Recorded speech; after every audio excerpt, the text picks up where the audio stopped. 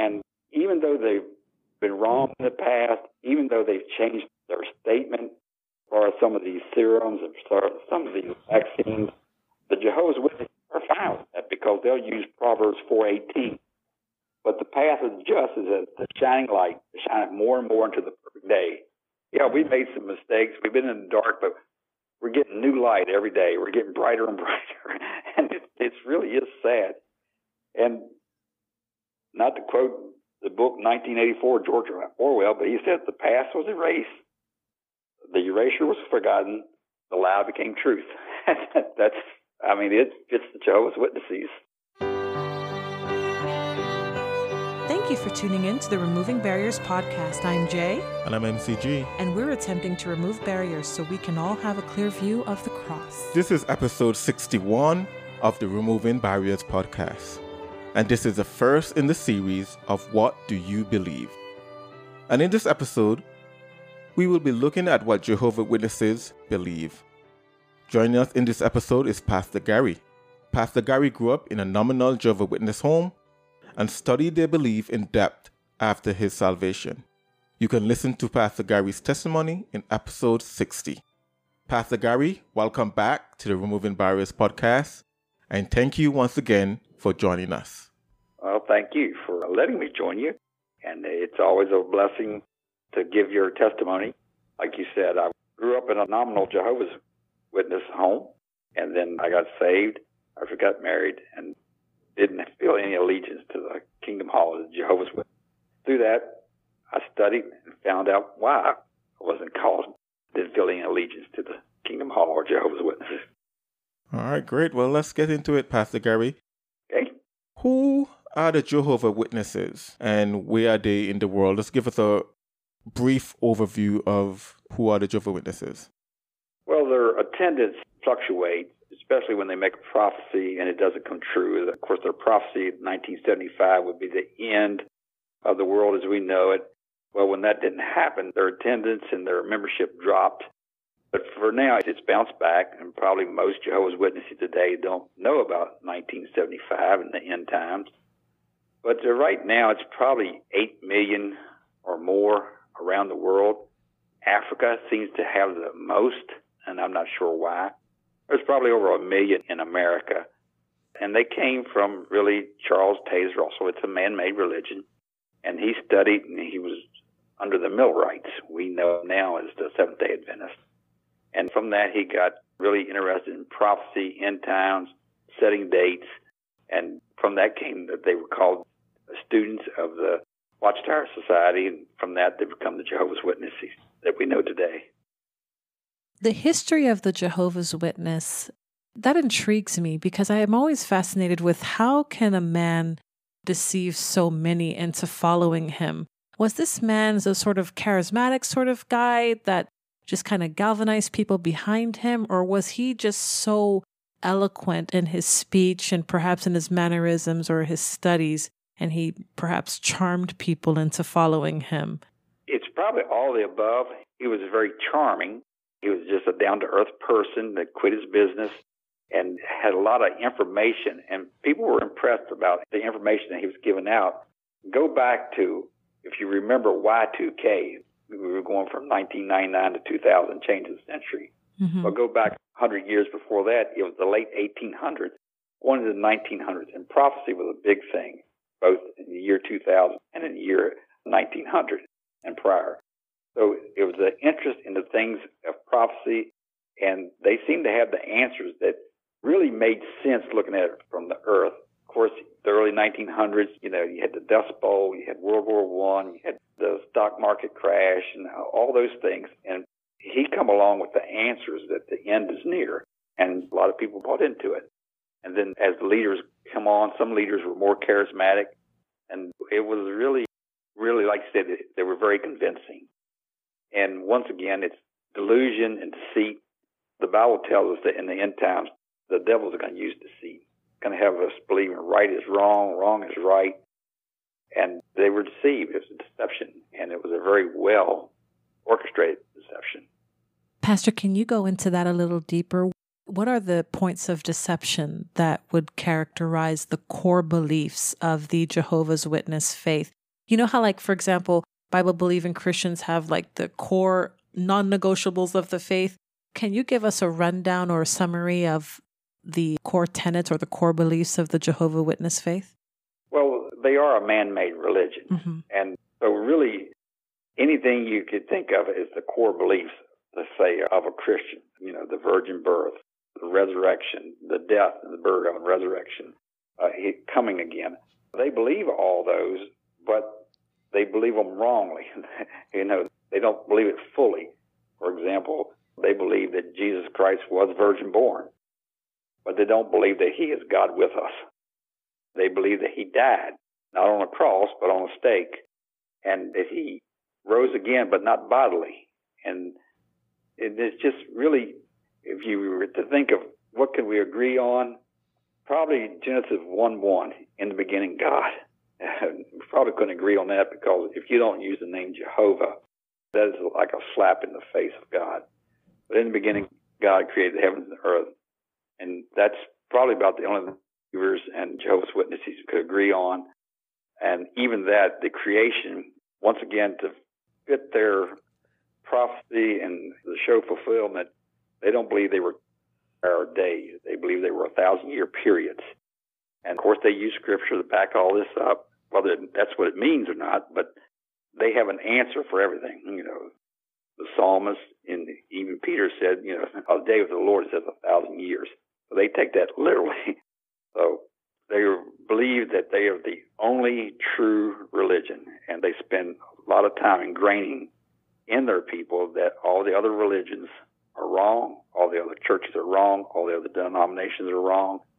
They're the only one that's a true religion. So, Pastor, dive a little bit deeper into this with their core beliefs, and also what's in a name. Why Jehovah's Witnesses? They feel that they're the only true religion, and they take issue if you say that they were influenced by the Millerites or any other religion, but they are, and that they trace their roots back to the apostles and even beyond, really, like all the promises. And when he talks about Israel, they really apply those verses to themselves. For example, in Isaiah's talking about, let all nations be together, let the people be assembled, and bring forth their witnesses. And verse 10 says, you are my witnesses, Isaiah 43:10. And they literally take that, then, ye are my witnesses, saith the Lord. And we know in the King James Bible, Lord, capital L, capital O, capital R, capital D. Well, of course, their Bible says, the New World Translation says Jehovah. So that's where they get their name from. So see, they're saying it's biblical. And they even go so far as in Revelation chapter 11, verse 12, it's talking about the two witnesses. So whenever the word witness is used, they take it literal, like a Jehovah's Witness that you would think of today. But when those two witnesses, were resurrected, and they heard a voice that said, come up hither, they literally take that as that proves that they are the true religion. Wow. How does this compare to what we refer to as true biblical Christianity? So what they believe compared to what, I guess I can put it this way, what the Bible actually teaches? Well, going back to the question your wife asked about Charles Taze Russell, he was a prolific writer, and he wrote the mysteries in scriptures. And it's many volumes, and it explains the Bible. So where we would believe that God's word, I believe it all or not at all, they believe the Bible, but you have to have the writings and the teaching and the literature of Jehovah's Witnesses to be able to understand the Bible. If you don't have those writings and you don't study Jehovah's Witnesses, if you study the Bible alone, according to Jehovah's Witnesses, you'll slip back into apostasy and back into the world or to the other religions. So really, they're not true Christianity. They call Christianity Christendom. They really slur it, they really slander it, and they do anything to avoid looking like the churches. I mean, if you've ever been in a Kingdom Hall or if you know anything about it, they don't have pews, they don't have pulpits, they don't have any kind of art. I remember as a child, we weren't allowed to have like even praying hands in the household because it was an idol. You can't salute the flag. You can't do the Pledge of Allegiance. All that is equated to bowing to an idol. So really, it's not true Christianity at all. So then, according to the Jehovah's Witness, how is someone to be reconciled to God? The reason I ask that question is because we know from the scriptures that God has revealed himself to us in special revelation through the scriptures. We can't know God apart from the scriptures. And if the Jehovah's Witnesses are telling people, well, if you read the scriptures apart and no other literature from us, you're going to slip back into apostasy. So according to the Jehovah's Witness, how can someone be reconciled to God? Through the organization, what they do is they'll spend time with training you.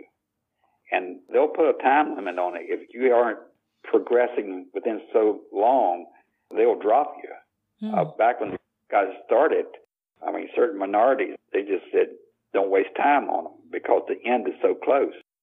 Now today, last report I heard, they'll work with you like 6 months. And if you don't progress along to where they trust you, they will take you out on calls and things like that. And when they're satisfied with your training, then you're baptized. Now, understand that baptism is a really big deal to them. So after they're satisfied with the new converts training, they'll take them out, they'll vet them, and they'll let them speak, maybe in a service or maybe their door-to-door visitation. And when they have baptism, they have it in like big arenas. They have swimming pools full of water to baptize them. And you understand, they believe that Jesus Christ, his death, all it was buying back what Adam and Eve lost. Adam and Eve sold the title deed to the world, to the devil. And Jesus' death bought it back. And they may use terms like born again, but it means something different to them. Really what they use is the truth. When they feel you're comfortable with the truth, or, how long have you been in the truth? We would say, how long have you been saved? They would say, how long have you been in the truth? So when they're satisfied with that, they make baptism a big deal. And they'll have small stadiums or whatever full of swimming pools. And they'll ask them 2 questions. On the basis of the sacrifice of Jesus Christ, have you repented of your sins and dedicated yourself to Jehovah and do his will?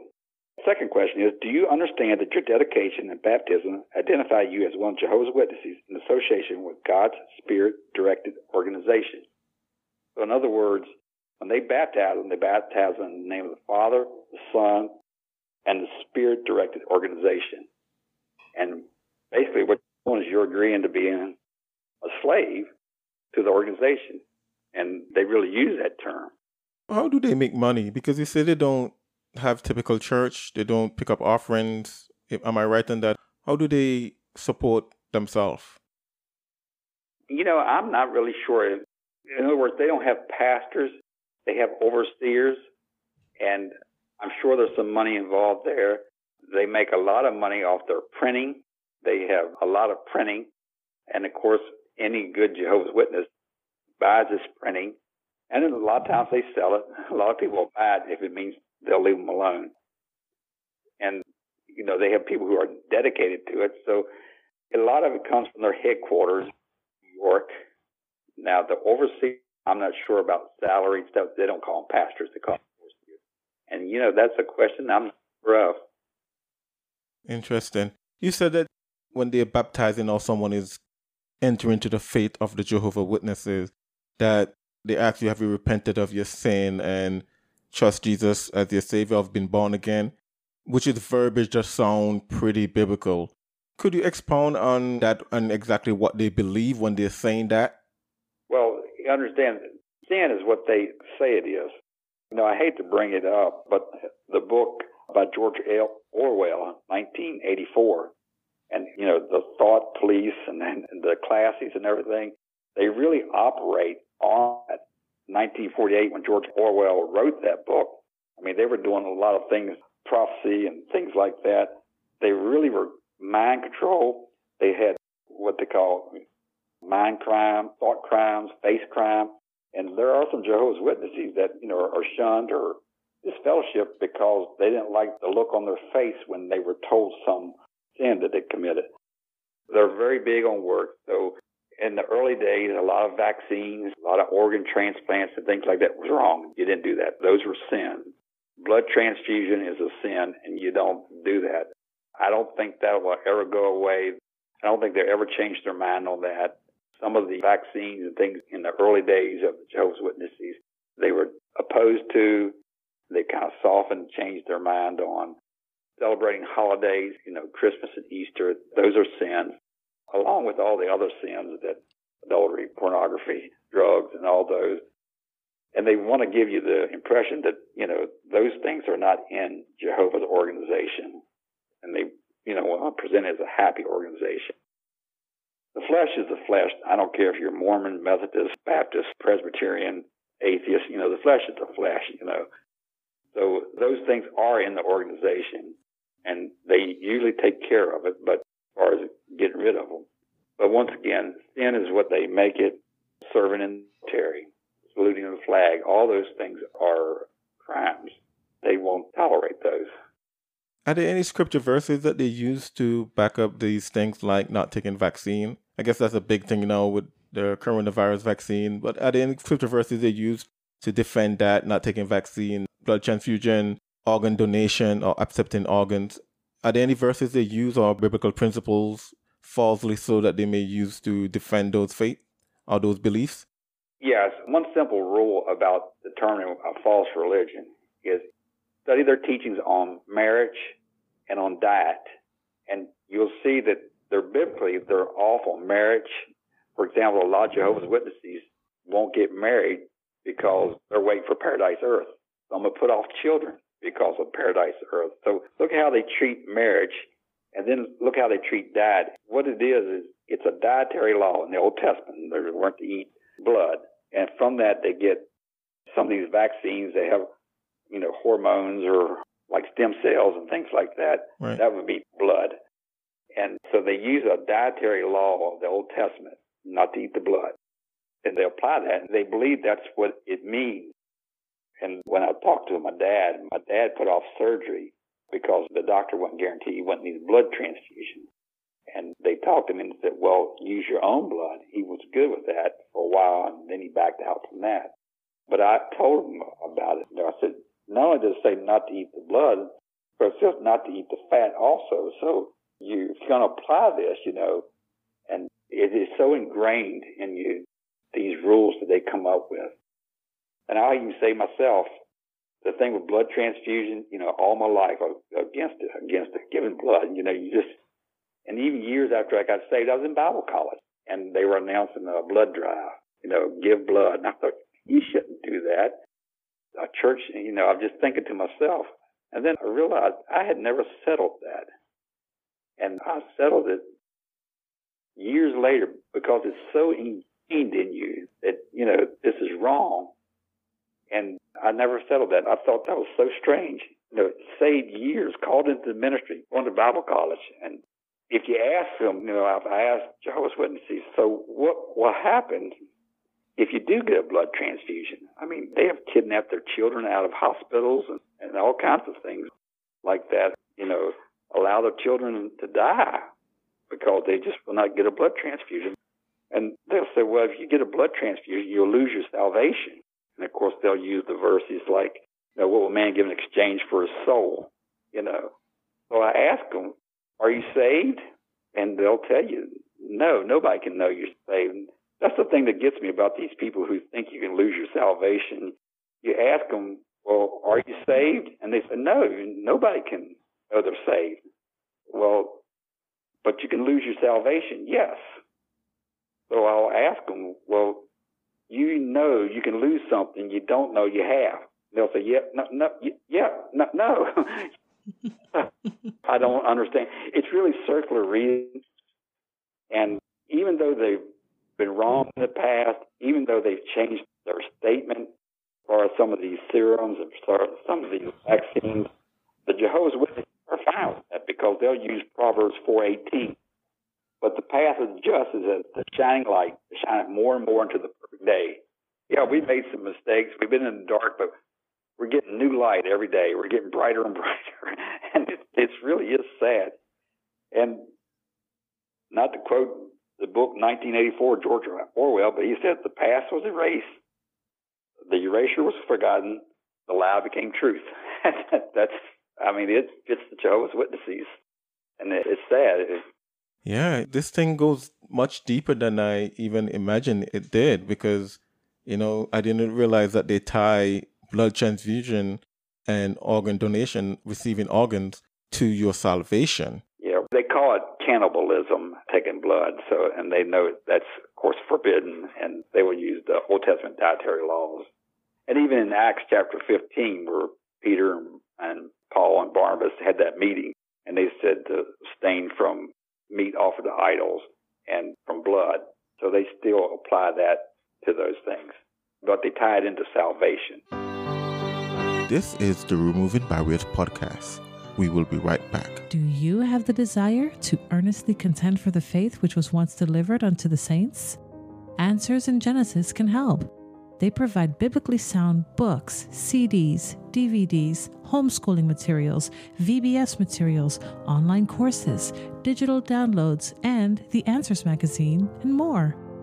Plus, tickets to the Creation Museum and Ark Encounter. Go to the Answers bookstore by clicking the link in the description section below, so you too can be ready to give an answer to anyone who asks the reason of the hope that is in you. It seems like just listening to you describe all of their do's and don'ts and thou shalt and thou shalt nots, they remind me of Pilgrim and Pilgrim's Progress at the beginning, where he's got this gigantic load on his back that he can't get off. Now, for Pilgrim, it was his own sin. Right. But for them, not only is it their own sin, it's all of these rules and arbitrary regulations that the society puts on them. And it's so miserable, pitiful, just a very sad thing to even imagine or to see. And I've met Jehovah's Witnesses who are absolutely convinced that they are following the truth and that they're the only ones that know the way to be saved. How can we witness to someone who is so deeply deceived as a Jehovah's Witness is? Very carefully. What you have to do is show them the love of Jesus. They know only of Jesus as really Jesus, Jehovah. They think of Jesus as Michael the Archangel. And, of course, Michael is warring and things like that. They think of him like Armageddon is all they talk about. They see Jehovah as only a judgmental God. Show them the love of Jesus.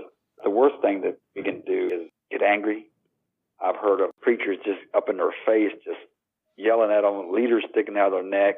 And, what you just did is you put a jewel in their crown, because they truly operate off of praise, persecution, and paranoia. You can tell I'm a Baptist freak, illiterate. But if you praise them for their zeal, they'll take that. What they hear is, well, even the Baptist church praises us for our zeal. And if you get up in their face, it's hard not to get angry, because they are butchering the Word of God so much, and salvation, the simplicity that's in it. But if you get up in their face, you just put another feather in the cap. See, that's why we're persecuted, because, that shows we're the truth, because we're persecuted. And then they're so paranoid, even if they have questions, understand they can't go back and ask the Jehovah's Witness these questions, because that's one of those face crowns, one of those thought crowns, You can't question the organization, whether it's right or wrong, whether they got a point. And they're so paranoid they can't go into a Christian bookstore and get tons of answers to their questions. They get answers to their questions, but the Jehovah's Witnesses won't let archives of the old watchtowers be exposed. They used to believe that Jesus Christ hung on a cross. They don't believe that anymore. And they won't allow the Jehovah's Witnesses to go back into the archives to see those things. They used to use the King James Bible. And, of course, now they've got their own printed. And the social media, YouTube, those things can be found on that. And not to endorse, but the actress Leah Remini, I think is how you pronounce her name. I'm not endorsing the actress. I don't know a whole lot about her or the shows or movies or whatever. But Leah Remini, has turned on the Church of Scientology. And she's done a series of documentaries, Scientology and the aftermath. And Jehovah's Witnesses kept coming up. So she did a documentary, and it's, I want to say 2018. You could probably get it streamed. And she spoke to witnesses that were either former witnesses or part of the family, or they had family members that were. And just most of them committed suicide. It's like what you were saying about the stress and the pressure that they were under. And they were under such extreme pressure trying to keep all the rules and ever-changing rules and the truth that a lot of them committed suicide. Yeah. And they committed suicide because they thought their chances of surviving and living on paradise earth was better if they committed suicide than breaking all the rules. And I'm sure you can find it. All these things are documented. And so it's kind of interesting, but it's sad. It's really sad.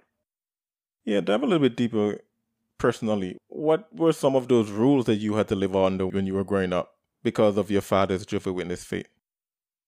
Well, of course, we couldn't say the Pledge of Allegiance at school. We were never in any Christmas plays. And one rule was, the members can't smoke. You can't smoke. And they were all right with drinking alcohol, but smoking was a problem. They have more problem with alcohol than they do with smoking, but smoking is a definite no-no, and that was really why my dad was disfellowshipped. And that was about the time I was 13 years old, and that's when I got out of it. Then I'm my teen years, and then I got married, and we wanted to go to church. We just didn't know what church to go to, and we just didn't want to go to the Kingdom Hall. So a lot of rules. Some of them were enforced, but generally they have non-Jehovah's Witness friends at school. Of course, they're not to do the pledge. They're not to salute the flag in any way. They're not to serve in the military. And it's just rules and rules. And if you read testimonies of people who've come out of it, they just talk about how gray everything is. And the people, there's no joy. Even though they present it as a happy family unit, but the joy is because it truly is a works salvation. Possibly. You have a chance. Maybe. Wow. Yeah, so do you think it is necessary to adjust the errors in their doctrine when you're trying to witness to them? I don't think it's necessary because you have to understand there are no errors. They are so indoctrinated that there are no errors. So really, when you discuss their errors, they put up a wall, and that's more of that persecution and things. So I'm very careful in that, but it doesn't hurt to know where they're coming from. Paul said when he preached on Mars Hill in Acts chapter 17, he said, even as one of your own poets has said, we're all his offspring. So he used their own literature against them. He even told Titus that, the Cretans are liars, evil beasts, slow bellies, just like their own prophets said. So he's using their own actions and literature against them.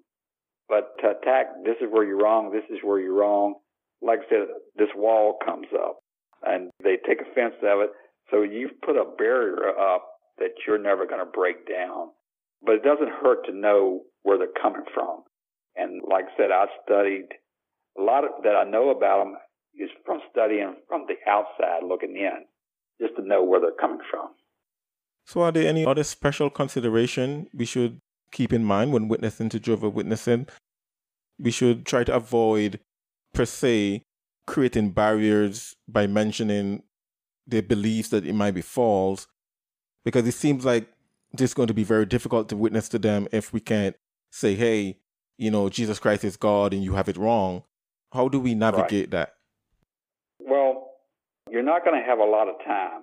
What I do is I try to get them off of their schedule, off of their spiel. They come to you just like a salesman, and they've got, this whole thing verbatim memorized. This is what you're going to say. In other words, they're on the offense. You got to get them off offense. What I usually tell them to do, if I'm saved, been called in ministry, been saved for 40 years, I will give all that up and be at the Kingdom Hall Sunday if you can prove what you believe from your Bible. Of course, they love that. And so what they're going to do, they're going to attack areas that most believers can't defend their faith. The Trinity, for example. Holidays. I know of a lot of believers, when a Jehovah's Witness comes to the door, they don't even answer the door, or they'll hide. And, so what I'll do is, that's one of the first things they'll bring up, the Trinity. And if you know a little bit about their literature and their teachings, they'll ask you, well, do you believe in the Trinity? Because it's not in the Bible. I'll say, yes, I believe in the Trinity more than the Jehovah's Witnesses do. Of course, they deny believing in the Trinity. So let's go with what we can agree on. According to Isaiah chapter 9, verse, it says that, a son is given. He is the mighty God. They say, right, he is the mighty God. Not almighty God, the mighty God. I said, okay, we'll agree that your literature says he's the mighty God. Then they'll take them to John chapter 1, verse 1. In the beginning was the Word was with God, the Word was God. Their Bible says a God. I said, okay, so we can agree that Jesus Christ is a God. According to your literature, he is a God. So he's mighty God and a God. Yes. Okay. You also believe that he's Michael the Archangel.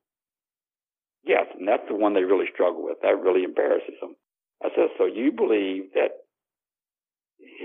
one person is mighty God, a God, and Michael the Archangel? No. So, if you know a little bit about where they're coming from, and the Trinity is something they're really big on. And, the believer, it can't defend what they believe, but I make them defend what they believe. And the thing that gets me whenever you deal with a false, tell them what they believe, and they get angry with you. I'm like, wait a minute, I'm just telling you what you believe. So my policy is no attack, no retreat, stand. And then you could use something like John chapter 19, where Thomas said, lest I see the print of nails in his hand. Their Bible says that, unless I see the print of the nails in his hand. But they don't believe that Jesus Christ was hung on the cross. They believe it was one nail through both hands on a stake. But doubting Thomas said, unless I see the print of the nails in his hands. So, you can say that's a minor thing, but if they're wrong on that, then what you're trying to prove is, that they could be wrong on other things. And probably about then, they're going to be ready to leave. They're not going to hang around long. If you can defend yourself, they're not going to hang around long. But I try to hang them for a while because I figure it's that much less time they have to go down the street and make someone the twofold child of hell that they already are. And what I do is I end with this. I just tell them, I'll pray for you.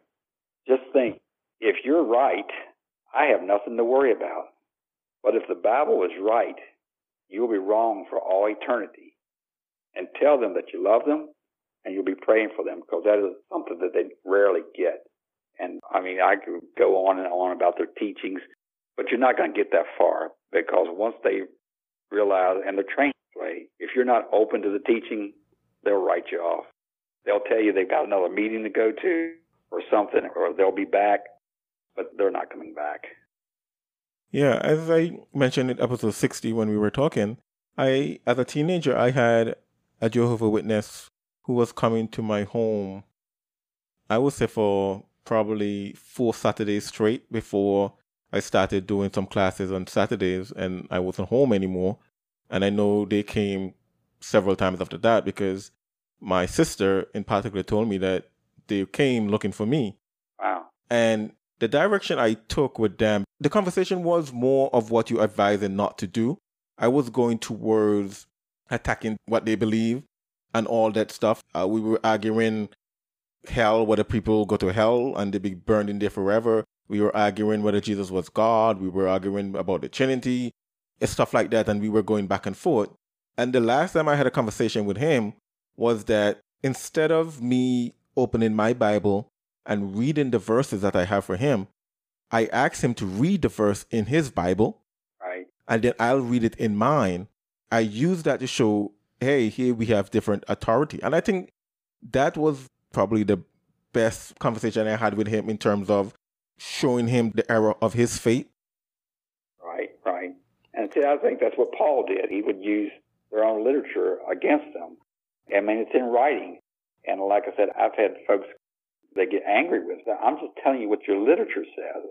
A few years ago, the BBC did a documentary called The Purple Triangle. The Purple Triangle is what the Jehovah's Witnesses had to wear during World War II. The Jews had to wear the yellow star. And they pushed that. They really were impressed that, not the Jehovah's Witnesses produced it, the BBC produced it. And a lot of things that were in that documentary that they were so proud of didn't equate to what they believed. In other words, there were people in there that knew they were going to live on Paradise Earth. So I had to ask them, do you know you're going to live on Paradise Earth? No, you can't know that. And then there was other things. One reason they were persecuted is because the Jehovah's Witnesses were preaching that the Jews would return to their homeland.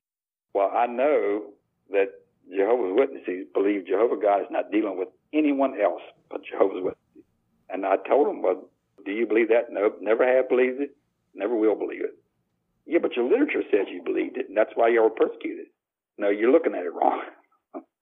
So, it's their own literature. And like you said, there are certain things that really I try to avoid. Luke chapter 16, the rich man in hell, because this wall comes up. They believe that that's a parable. And a parable is a fictional story, according to their definition. Now, you can look up the word parable, and I've never found the definition to say it was a fictional story. But my question to that, if it comes up, okay, it's a parable, so what? But what I usually do is I'll use the warnings from Mark chapter 9 about, if your eye offend thee, pluck it out. It's better than going to hell, like that. Really, the warnings of hell. And if you know their literature, I'll take them to, if I get the opportunity, I'll take them to Acts chapter 16, where the Philippian jailer came in and asked, what must I do to be saved? And Paul and Silas answer. If they can't answer, believe on the Lord Jesus Christ and thou shalt be saved. If they can't give the answers, but the Bible answers, then, there's no reason to go any further. And even when Philip dealt with the Ethiopian eunuch, he asked, here's water, what hinders me from being baptized? Philip said, if you believe with all your heart, thou mayest. And he said, I believe that Jesus Christ is the Son of God. That verse isn't even in the New World Translation. It's just a blank spot. And so, like you said, really getting them to read their own literature, hopefully reading it for the first time in a different setting, it has a powerful impact. They might not let you know it because they're so conditioned that, even if they're in trouble with the Jehovah's Witnesses, even if they're disfellowshipped or shunned, they still won't turn against the Jehovah's Witnesses because it's so ingrained in them that they're the only truth. And if you're out of the truth, you have nowhere to turn to. Are there any more pitfalls we need to be careful of to avoid when witnessing to them? Well, don't get into a verbal debate. This, yes, you do. No, I don't. Y'all believe this. No, we don't. It's easy to get angry, but, just avoid, like I said, avoid the praise, the persecution, and don't be reactionary, I guess, is when they say something and, oh, no, it doesn't say that. Just when they see that reaction, they take it as a personal assault on them and an insult. And that's a barrier that it's hard to get past. Pastor, now that we've talked a little bit about what the Jehovah's Witnesses believe and how their beliefs are so contradictory to Scripture, and how it sounds like the practicing, believing Jehovah's Witness is just saddled with all manner of burden and sin and rules and hindrances, barriers, we should say, towards salvation.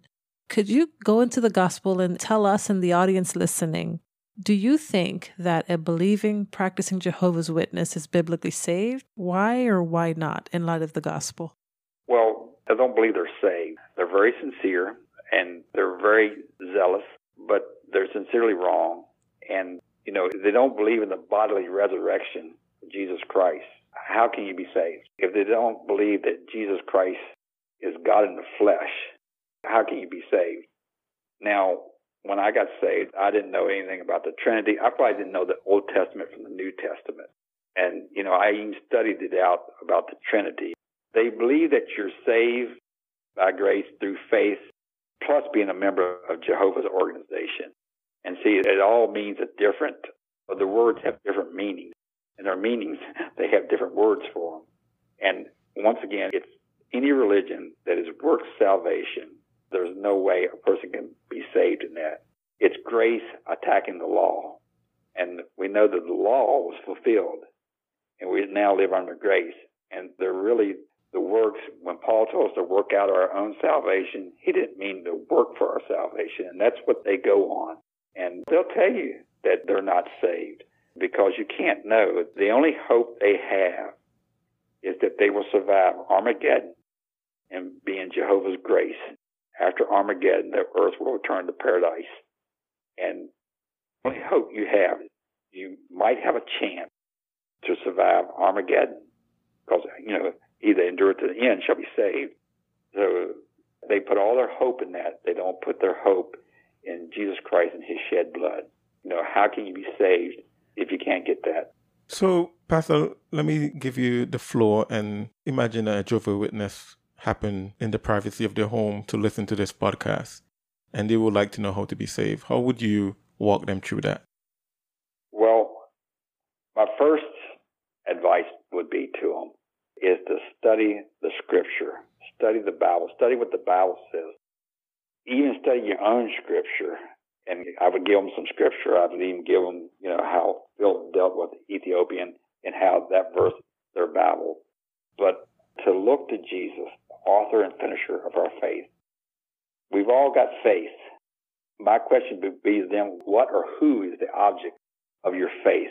And they will tell you, Jehovah's organization. They would tell you their works, their hope so maybe. No, the author and finisher of our faith is Jesus Christ. He's the beginning and the end. Revelation, he says, I am the Alpha and the Omega.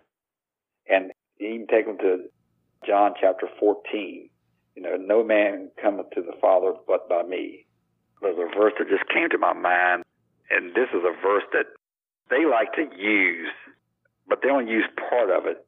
John chapter 17, verse 3 says, and this is life eternal. And that's what they talk about, eternal life, everlasting life on paradise earth. And this is life eternal, that they might know thee, the only true God. And that's where they stop. But the rest of the verse says, and Jesus Christ, whom thou hast sent. That's the verse I would probably take them to, because that is a core belief there. The way to know the only true God, but they don't go in Jesus Christ, whom he hath sent. And hopefully you get a dialogue from that. Probably if you can get them to themselves, by themselves, your opportunities are better, because when they come to your door, the one who's doing a lot of the talking is probably the one who's under the gun, who's being trained, and the person over him is looking at him and seeing how he does and handles himself. And that's probably the person you would really want to deal with. And how you ever get him by himself again, it's going to be difficult, because they're going to be ordered not to go back, not to talk to you. Now, what I do a lot of times is I'll tell them, well, I've got some questions, and they'll promise to come back. I'll say, well, that's great. Give me a call and answer these questions that I have. And what I'll do is I say, here's my phone number, and I'll write it down on a gospel tract, because they can't take those things. But if you write the number down, tell them to call me, they'll take that a lot quicker. That may be sneaky or whatever, but, like I said, I try to get the gospel in their hands, as any unsaved person, and just pray that God will put the gospel in their heart. Amen. Pastor Gary, it's a pleasure. Thank you for joining us on the Removing Barriers podcast. Thank you for having me, and I hope that will help some Jehovah's Witness along the way. Thank you for listening. To get a hold of us, to support this podcast, or to learn more about removing barriers, go to removingbarriers.net. This has been the Removing Barriers podcast. We attempted to remove barriers so that we all can have a clear view of the cross.